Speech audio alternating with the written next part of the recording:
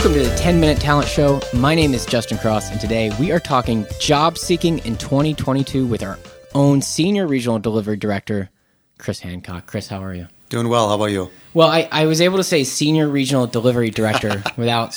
I mean, I kind of went fast through it, but I didn't stumble through it. It's a mouthful. I think we're actually changing that title, not because of how hard it is to get out, but just for some restructuring stuff we did soon. So yeah. I was wondering, like, if you're talking to folks at a bar or whatever, and you're like, here's my I'm a Senior Regional Delivery like that. Yeah. Is there a shorthand for that? Usually what I say is I oversee the recruiting operations in the East region, which same amount of words, but easier to articulate. That makes sense. So I said this before we went on, but I had just talked to one of your former employees, Anna Gerald here.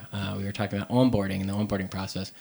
But I know she used to work for you, and so we have a side bet going. I'm not going to tell you what it is, but we want to know, what is your favorite color? Blue. Oh, really? Yeah. You know what she said? What? Red. Really? Yeah. Interesting. Yeah, for blood. I do wear red occasionally, but maybe it's just because when I do it, then it stands out and it's like burned into her memory for some reason. You are rocking red right now, so I am. Yeah, that's a good point. So I want to talk a little bit, obviously, about the job market. I know you've worked at Horizontal for a number of years now. You are a recruiter yourself and very successful at it. Before we get to the job market and the landscape, as a recruiter, I just want to know, what helped you be successful, and what was your favorite aspect of doing that job?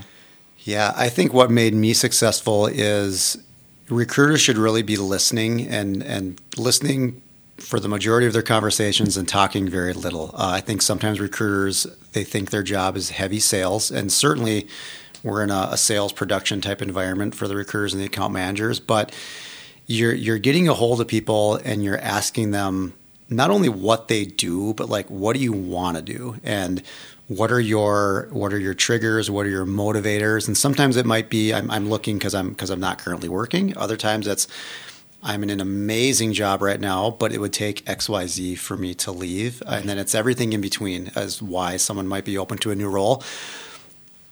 But in order to be able to serve them and provide that really good customer service, you have to ask those questions, because then all of your follow-up conversations throughout a process of them looking, they should be falling in line to what they told you. So I felt like I had a lot of success. Someone would tell me I'm looking for this type of industry, this type of hourly rate, salary, this type of management style, and this skill set. And then always being in tune with that throughout the process, and not just trying to jam roles down their throat. Here's every single rec that we have, every opening. And then people start going, man, it feels like this person's just trying to make a placement and make a buck off me versus actually being some sort of a conduit between my current job and my next one. That's very interesting from my perspective here as well, because I found my jobs through recruiters.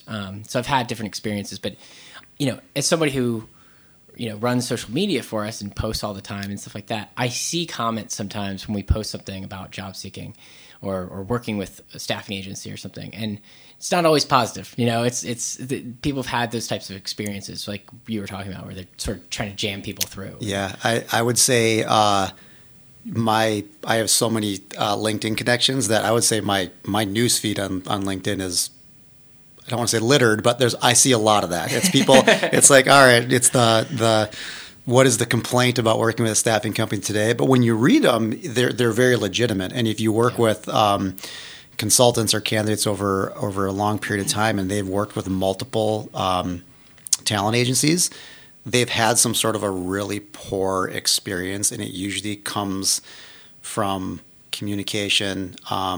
Feeling salesy, not being heard, maybe dishonesty. And part of it, I think, is getting into a recruiting role. It's a low barrier to entry. There's generally not you need to have this degree or this experience. Yeah.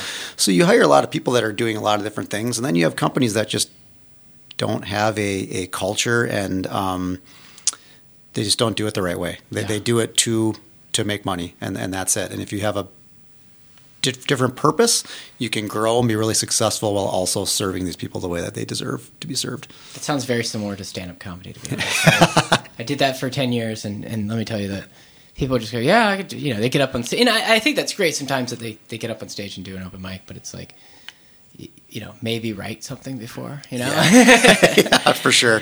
2021 was such a hot market for job seekers, and we've seen that, as we've rolled into 2022. I mean, talk a little bit about the hiring landscape, the job seeking landscape, and you see a lot of folks, taking another job, whether it's more money or better fit or whatever the case is.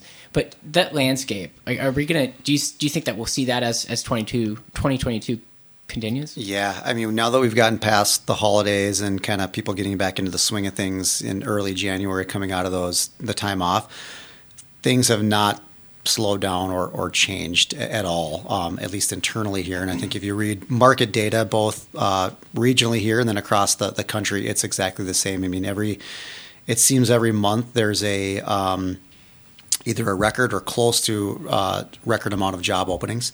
Part of that is growth, and then a big part of that is the amount of people that are quitting every month as well. I mean, I think it was over 4.3 million in December, something around there, and that's people quitting. I think for a variety of reasons, but they certainly have the leverage to move into new roles right now. And then the other thing is we're seeing just the amount of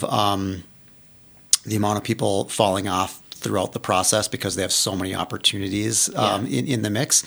And then people turning down offers that they're getting, both because they either have something else, another offer, or they're just able to be very selective because they have a lot of opportunities that they're evaluating. And it's like, I can wait until I find what feels to be as close to a perfect fit as possible. I'm wondering, I didn't have this down here before, but has that made your job harder at all?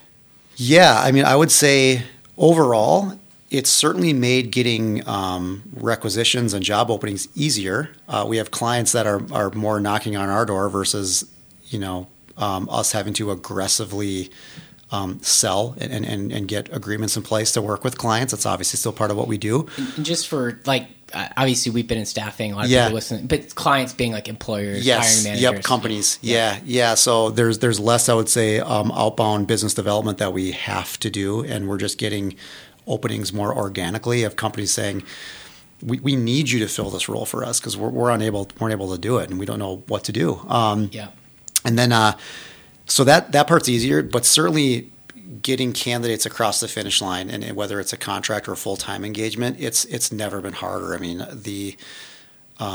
again, offers declined, and like that statistic is something that's gone up, and we do a lot of things in place to try and mitigate that, and we think we do a pretty good job of working through those, but it's just something that's happening because of the market. Yeah. And so for those who are, you talk to folks like this all the time, like, job seekers who are trying to figure out if they should stay or go from their current role and position. What kind of factors you hinted at, you had it a minute ago, but like, what are some of those factors that people are considering, and like, what's your advice to them when it is like stay or go? Yeah, I think people need to take a very intentional inventory about what's important to them, right? So if you're working at a current role, you just got to look at, I mean, every single one of us has things that we really like about our roles, and there's things that are challenges, right? So there's no perfect job out there. And someone tells you they have, the perfect job, they're probably lying in some way, or they're not being honest with themselves. Is that what you tell them? You're lying. You are lying, sir. Yeah. So, but I think the inventory of what does the company do? What type of company do you want to work for? So just the kind of the broader picture of just, I'm at this organization, and then it's your current role, and it's do I like leadership? Am I aligned? Am I respected? The actual work I'm doing, is it interesting? Do I feel not only is it interesting now, is it going to be relevant a year from now? Am I building on my skills and what I'm doing? And then compensation is a factor, of course. And I think people need to weigh what is the most important thing for them, because there's some people that staying on compensation, they might just say, what I'm doing, this is all I want to do, but I just want to go get more money for it. And they can probably do that. It's like, the company doesn't matter that much if I'm doing the same work, but compensation is the most important thing, and this is what I'm going to do until I retire. Fair enough. There's other people that you kind of weigh the pros and cons of making a move, and is the grass going to be greener based on these things that you've evaluated? And But I think before people jump into a job search, sometimes they jump in, they go through a bunch of interviews, they start getting offers, and then they're like, you know what? This is too real. And the reason it's too real for them to make a move is because they haven't done that full evaluation probably on the front end. And circling back, that's part of our job as a recruiter, is making people think and proactively asking them questions that they might not be thinking about themselves, because we're kind of the experts in people looking for jobs and whatnot. So we can guide them and be like, hey, have you thought about this? Like, oh, wow, I wasn't considering that. So that's something you should think about now, not a month from now. Yeah. And it's one of the things I really like about it. Yeah. It's interesting that I feel like it goes back to one of your previous answers in the beginning, which was about listening, right? And whether people are trying to like listen and evaluate to them, because it's nuanced and it's different for everybody, right? And like you said, people are in different positions with their company, with their life, the things that they may want. I know personally, like the things that I value, in my mid 30s are different from the things I valued in my mid 20s. Yeah. Like I don't eat as much Little Caesars hot and ready pizza. Like really, I definitely eat less Chipotle. That's by the way the rest of this podcast. We're gonna close it out on a evaluation of fast food. Yeah. Kris, thank you so much. We really appreciate it. Yeah, thank you.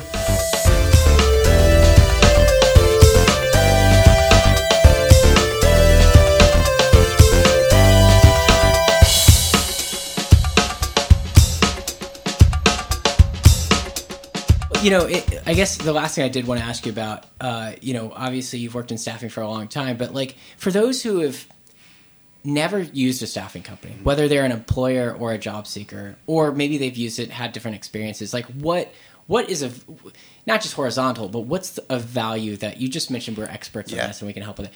How hit on that a little bit more. Yeah, for a candidate, looking for a job is hard. There's no, you don't do it a lot throughout your life. Many people don't. And I think having people who do it and live in it every single day, and you have a perspective of working with so many different people and so many different clients, companies externally, that we can give a lot of advice that might be different for every single person that you talk to, but they can lean on us for like, whether it's generally speaking, here's what your resume should look like to either have it stand out in a good way or not stand out in a bad way, just making it relevant from that perspective. And then, we can make a lot of connections with actual hiring managers. I mean, I think if you read the hiring process just across, it's probably global, but just speaking in the U.S., it's broken at most companies. There's not a good, there's ATSs, that applicant tracking systems that filter good people out. There's people that you apply, you never hear back, and we can be a direct source into like an actual decision maker who can make that hiring decision, if you can't get a seat at the table, you're never going to get hired. And we have all these relationships with clients. And then I think with our companies, just that we can provide best practices of, what are they trying to solve? Typically, it's not just they're trying to hire someone. They're trying to solve some sort of business challenge they have. Hey, we're building this widget. In order to build this widget, we need to hire this person, and that's where we come in. And we can guide them on best practices of getting the best people in the most timely fashion. So I love that consultative approach. It's like, we're not just someone who's just going to send you candidates because you need candidates. It's like, hey, we're going to send them to you, but we're also going to keep you aware of market data and best hiring practices, because a lot of these people that are in hiring positions, they've been at their companies for a long time.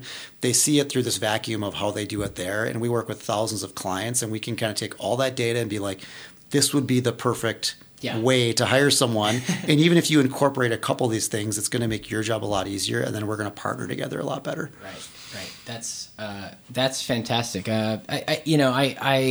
Like I said, I came in through a recruiter at a different staffing company, but I was fortunate to have a really good recruiter who followed back up. It was in the first job, it was actually the second job. He goes, that's actually, I think, a better fit for you. Yeah. And I would not have seen that, And certainly, like you said, the company I was hired for was trying to fit a certain need, right? Yeah. They wanted more Little Caesars jokes in their blogs. So that's where I came in. Kris, thank you so much. We really appreciate it. Yeah, thank you.